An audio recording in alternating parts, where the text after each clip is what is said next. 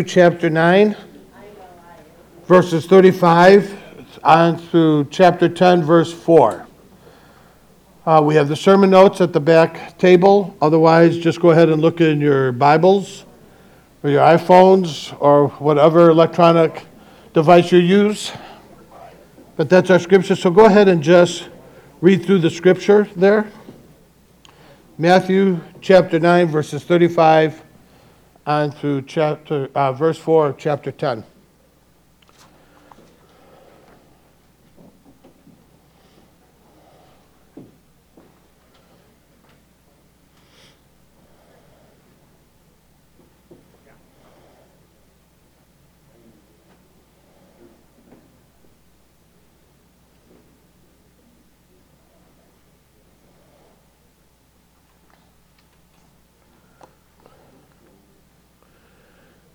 Each week we've been looking at the authority of Jesus, and I mentioned that after each message and before each message, there are two really important questions to ask.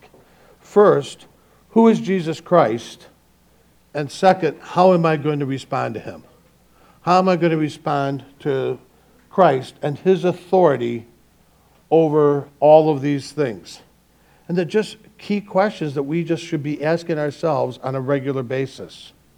Who do we really believe Jesus is? And how does that impact the way we live? Because if it doesn't impact the way we live, that gives us an indication of who we really believe Jesus is. I also have stated there's a great difference between the God of our experience and our experience of God, meaning that we may have experienced something about God at one period of time, and because of that, we've just closed ourselves off to experiencing anything new and fresh in regards to God. And I used the example of last week of healing the blind man, and all he did was touch his eyes. And in another scene, he spit in the mud and put the mud on the blind man's eyes. And in the third situation, he just spit in the man's eyes. And if all three of those had gotten together, they would have said, well, this is how God heals blindness. And you would have had the touchites, the mudites, and the spitites. And they would have all said, this is the only way God can work. And that's the problem that sometimes we have. God works a certain way in our life, and we define that that's how he has to work in everyone's life. And so we close ourselves off to any fresh experience of God. And so now we're moving into sort of the end of Jesus' authority over things. And next week we'll talk about Jesus' authority over our stewardship. But today in verse 35, he gives a summary of Jesus' ministry at the time. He was going through all the villages, teaching, proclaiming the gospel, and healing every kind of disease and sickness. So you have this threefold ministry of Jesus: healing, proclaiming, and teaching. And the reality is, he tells us to do the same thing. He's saying, these are the three things that we need to be a part of. But in verse 36, we see what Jesus saw. And that's really the key. If we're going to live differently, if we're going to answer the question of who is Jesus, we need to be able to see as Jesus saw and feel as Jesus felt in order to do what Jesus did. Because if we don't see what he did, if we don't have that same feeling that he did, we're just not going to do the things that he did, because they're not going to be that important. So in verse 36, we see what Jesus saw. When he saw the crowds, he had compassion for them, because they were harassed and helpless like sheep without a shepherd. Jesus saw the great need of lost people.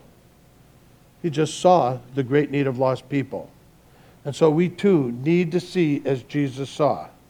Presumably, Jesus and the disciples all saw the same crowd that was coming towards them. But Jesus' response was with compassion. And so sometimes when we see that same crowd, we may not see exactly what Jesus saw. Years ago, some researchers decided to find out if seminary students are good Samaritans. So they did an experiment. They took 40 ministerial students and said, we need you to go down the street and give an impromptu lecture. And it was on the Good Samaritan or anything else. And so, one by one, they left and they went down the street. But they had hired a person to fall down and moan on the street when the seminary students were walking by. 50% of them walked right by the person that had fallen on the street, and they were going to talk about the Good Samaritan. And then they just fell. 50% of them. One even walked over the person. And so, now, probably your first reaction is, you've got to be kidding. If I saw that, I would have immediately stopped. I'm not so sure.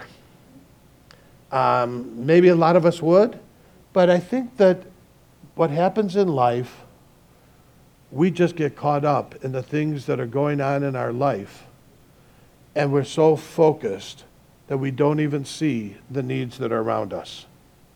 So they didn't see as Jesus saw. What did Jesus see? People who were harassed and helpless, like sheep without a shepherd. The ESV version describes harassed and helpless. The King James Version says they fainted and were scattered abroad. The NIV says distressed and downcast. So the Amplified Version sort of puts them all together and says bewildered, harassed, distressed, dejected, and helpless. So you get the idea that these people were in trouble. He saw a crowd of people that just were lost. They were separated from God. And outwardly they may look calm and comfortable. They may be successful in worldly terms, but Jesus sees their hearts before God. They may look normal outwardly, but inwardly they are, as Paul describes, without hope and without God in the world. And that was last night's table conversation. All four of us, men, shared how we were successful, how we had this, we had that. One guy just said, I had no problem. I could just write a check for anything. No problem whatsoever. But yet, he knew that he was lost. He shared how he was emotionally divorced from his wife. And they had kids, and they started taking them to church. And he'd sit there in church and just listen to the pastor and say, who are you telling me? What do you think you're telling me? And then he'd be driving in the car and he says, man, I am a horrible sinner. But he wouldn't say anything because he was emotionally divorced from his wife, and he didn't want to humble himself before his wife to acknowledge that there was something wrong with him. But finally he just, said, I was in my basement, and just cried out to God. Well, all of these men looked outwardly fine, but inside they were lost. And Jesus described them saw lost people as sheep without a shepherd. The Jewish religious leaders should have been shepherding them, but instead they were judging them. The religious leaders were self-righteous and self-seeking, looking down on the common people just as sinners and not wanting to have anything to do with them. They were not shepherding them with the same compassion that Christ was, because they did not see what Jesus saw. Folks, hurting people do not wear neon signs that say, love me, I'm hurting. But there are hurting people all around us. Jesus saw these people as distressed, as hurting. And we need to be able to see the same thing. again, last night we're having a great time at this wedding reception, and Gwen gets up and she goes to the other side of the room, and as she gets over there, a lady who she does not know, because she was with another lady that she did know, just came over and just started crying and just telling her how much pain she was in and how hurt she was and how sad she was. And it's amazing how large the harvest is and how people are just hungering for somebody to listen to them and for somebody to care. They're everywhere. And sometimes we just step over them without even seeing them, because we walk into an event, we walk into a church, we walk into our work, we walk into some place, and we have this agenda that I need to take care of this, and we don't see that there's a hurting person right next to us. And that they just need somebody to care. Jesus saw the great harvest of lost people. He said the harvest is plentiful. There was a harvest waiting to be sown, reaped. And we practically deny the truth of Jesus' words whenever we think that person really does not want to hear me, or that person wouldn't want me to talk to them about Christ, or they would not want to enter into a spiritual conversation. Because if Jesus has said the harvest is there, he's already prepared it. And all he needs is us to be the arms, the hands, the mouth that will share with them the truth of God's grace, the truth of God's love, the truth of God's salvation, and to have a hand and an arm out there to hold and to care. So Jesus saw the great need of lost people. He also saw the great need for workers for the harvest. This is the part that sort of blows me away. The workers are few, and Jesus has chosen to use us. Now, you may think that that's normal, but knowing myself and knowing people, why would Jesus entrust us with the most important message that the world can hear? I'm thinking, just send a legion of angels. Sit down an army. Let the angels take care of it, because, we're not really good at this. You tell us to go forth and proclaim the gospel, and we're quiet. You tell us not to say anything, and we talk about everything. Don't gossip. We gossip. Proclaim the gospel. I'm not sure about that one. And so why would I trust humans to do that? And how many times have you had that opportunity, or maybe you haven't, but I've had 10 of opportunities where I said, should I say something? No, I won't say anything. And then afterwards I go, why didn't I say something? And then God says, you know what? You were a lost person, and now I'm going to use you to communicate with other lost people. I said, can't we find somebody else, God? But just interesting that he used that. And the reality is, here's the kicker for all of us. If you are a believer, if you've made a commitment to Jesus Christ, if you said, yes, he's my Lord and Savior, I believe in him, you are one of his workers. You can't deny it. He's gifted each and every one of us for that purpose.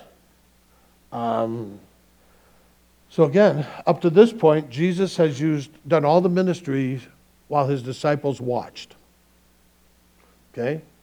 He's done all the healing, he's done all the teaching, he's done it all. The disciples have just been going along and they're watching, and now he gets the disciples involved. So first we need to see as Jesus saw. But then next, we need to feel as Jesus felt. While verse 35 tells us what Jesus did, verse 36 tells us why he did it. And seeing the multitudes, he felt compassion for them, because they were distressed and downcast like sheep without a shepherd. Seeing the people, he felt compassion. And this word, compassion, in the Greek, I mean, it's as strong as you can possibly have. These people are feeling it. He's feeling it deep in his gut that what's going on in these people's lives is a deep concern for them. He wants to come alongside. He heals. I don't know how we can even grasp the sense of meaning that Jesus has here.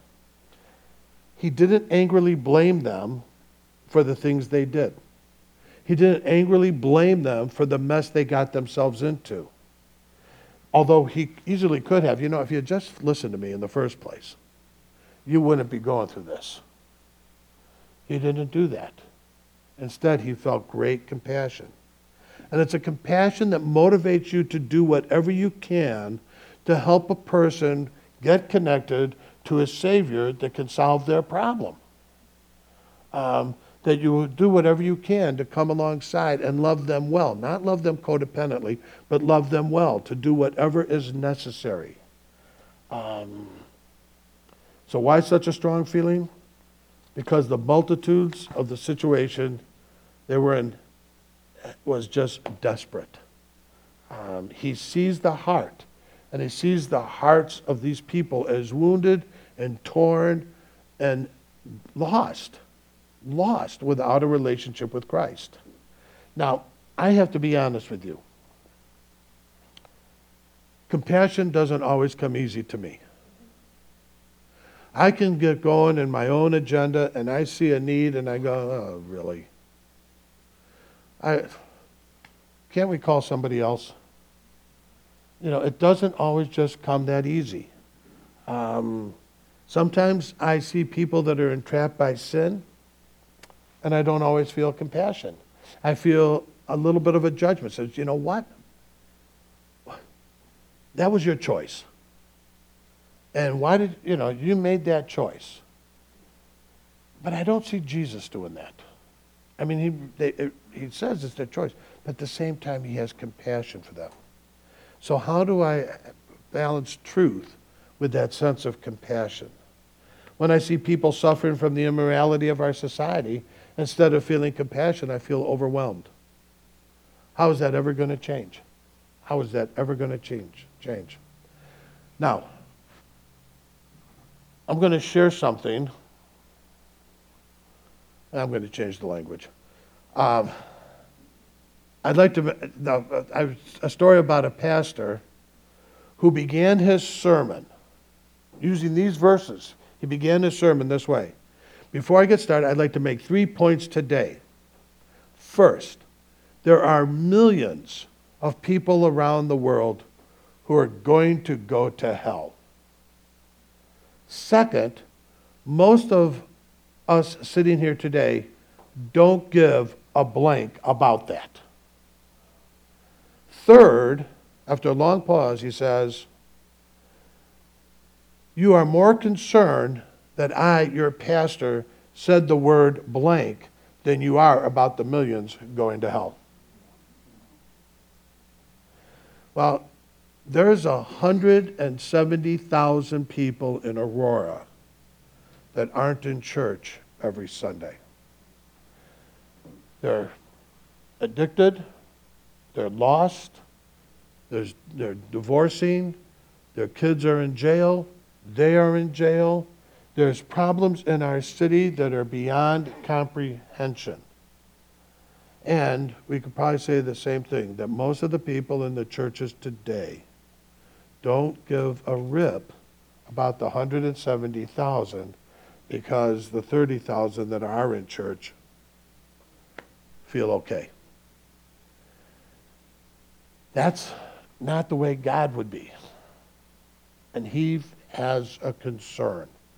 So we need to feel as Jesus felt in order to do as Jesus did. And what did Jesus do? He ministered to people's needs and he prayed for more workers. Jesus ministered to the people's spiritual needs as well as physical needs. Every Christian is called to serve Christ. That's not an option. We are called to serve. Now, if we're not doing it, we're not using the gifts that God has given us to serve the body of believers. And again, go back to verse 35. Matthew summarizes what Jesus did: teach, heal, and proclaim the gospel. So not everyone is gifted to preach. Not everyone is gifted to teach. But everyone is gifted to love. And everyone is gifted to reach out. And everyone is gifted to be able to tell people, this is what God did in my life, and this is what he can do in your life. It's interesting. If each person going to church in the city of Aurora was able to just pray through and lead one other person, just one other person in 1 year to Christ, there would be 60,000 people in Aurora going to church. Well, if you have 30,000 new converts, that's going to change a culture. That's going to change a church. That's going to change a city. And how does Jesus say to do it? He didn't just say, go out and do it yourself. Pray. Pray. Pray for more workers. Pray constantly for more workers. And I think he tells us that for a couple of reasons. Number one, we as individuals can only impact a certain number of people. But when we incorporate prayer, that number is unlimited. And we're not praying just to impact one person. I'm praying that God will continue to bring more workers into the fold. That more workers will feel a sense of calling to make a difference and go out and reap the harvest that God has already prepared for us. It's just there waiting for somebody to go into the field. And so that's what he calls us to do. We can minister to people. See, Charles Spurgeon said, I really should never use the name Charles. I almost said it again. He said that this verse weighed more heavily on his heart than any other verse to get workers. I want to close with a record of something that God did 160 years ago in New York City. It illustrates how God has started every harvest time in history through the concerted prayer of his people. Toward the middle of the 1800s, the religious awakenings that had taken place at the Second Great Awakening, which started about 1790, and went into the early 1800s, and then it started to wane. And America was prosperous and felt little need to call upon God. But in the 1850s, we had a great panic that swept throughout the United States. And so, again, there was thousands of jobs that were lost, banks closed, railroads failed, went into bankruptcy. In the city of New York at that time, there was about 700,000 people, 30,000 men were unemployed. In October of 1857, the hearts of people were completely weaned from any kind of spiritual understanding. And there was uncertainty, there was hunger, there was despair, there was all kinds of problems that were taking place in New York City. But on July 1st, a quiet and zealous businessman named Jeremiah Lanphier took up an appointment as a city missionary in downtown New York, and he was appointed by the North Church of the Dutch Reformed denomination. Burdened by the need, Jeremiah decided to invite others to join him in a noonday prayer meeting. And so he sent out a flyer, put it out, and said, every Wednesday at noon, we're going to be praying, and it's going to be from 12 to 1. Come for the whole hour, come for 5 minutes, come for 10 minutes, come for whenever you can, but we're going to be praying. And so he sent that all around in the area, and that first day he's there at noon, nobody's there. At 10 minutes after, nobody's there. 20 minutes after, there's nobody there, he starts pacing and praying. All of a sudden at 12:30, he hears steps coming up the stairway. And then pretty soon, there were 6 people, and they prayed. The next week, there were 40 people praying.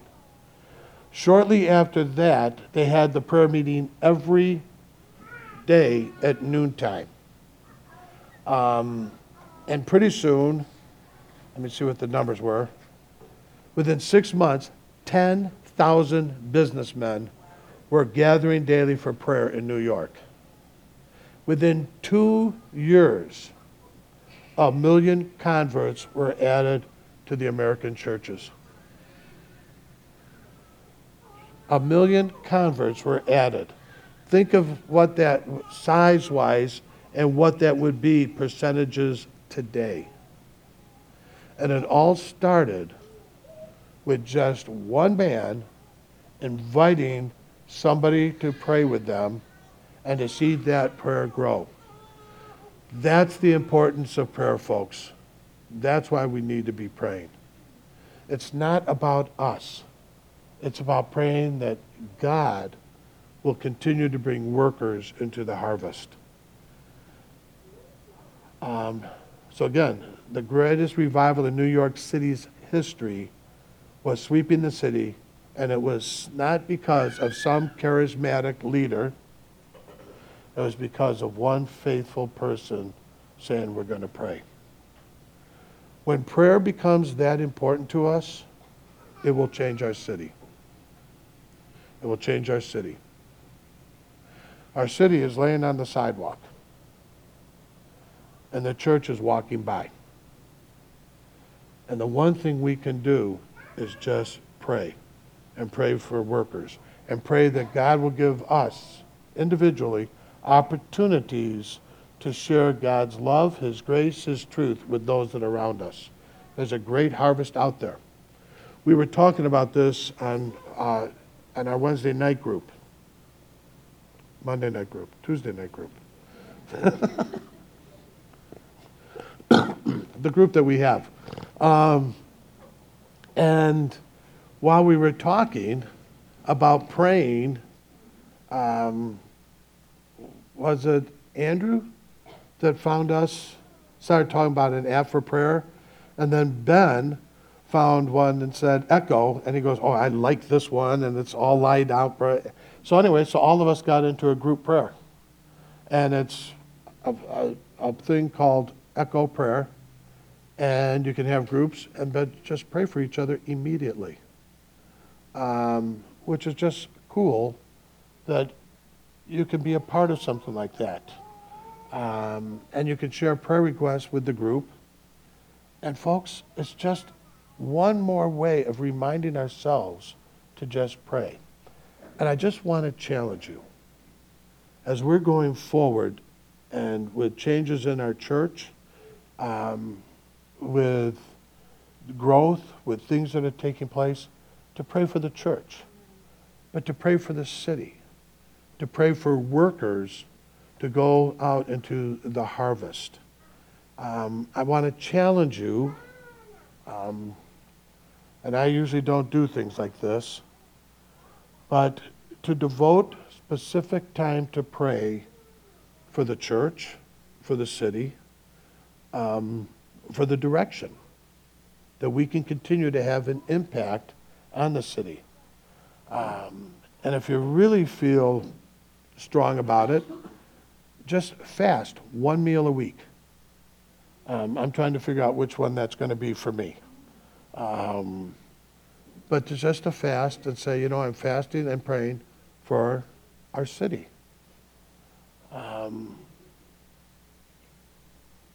Some of you know, and I talk about hurting people in the church, Ryan McBee and Becky's husband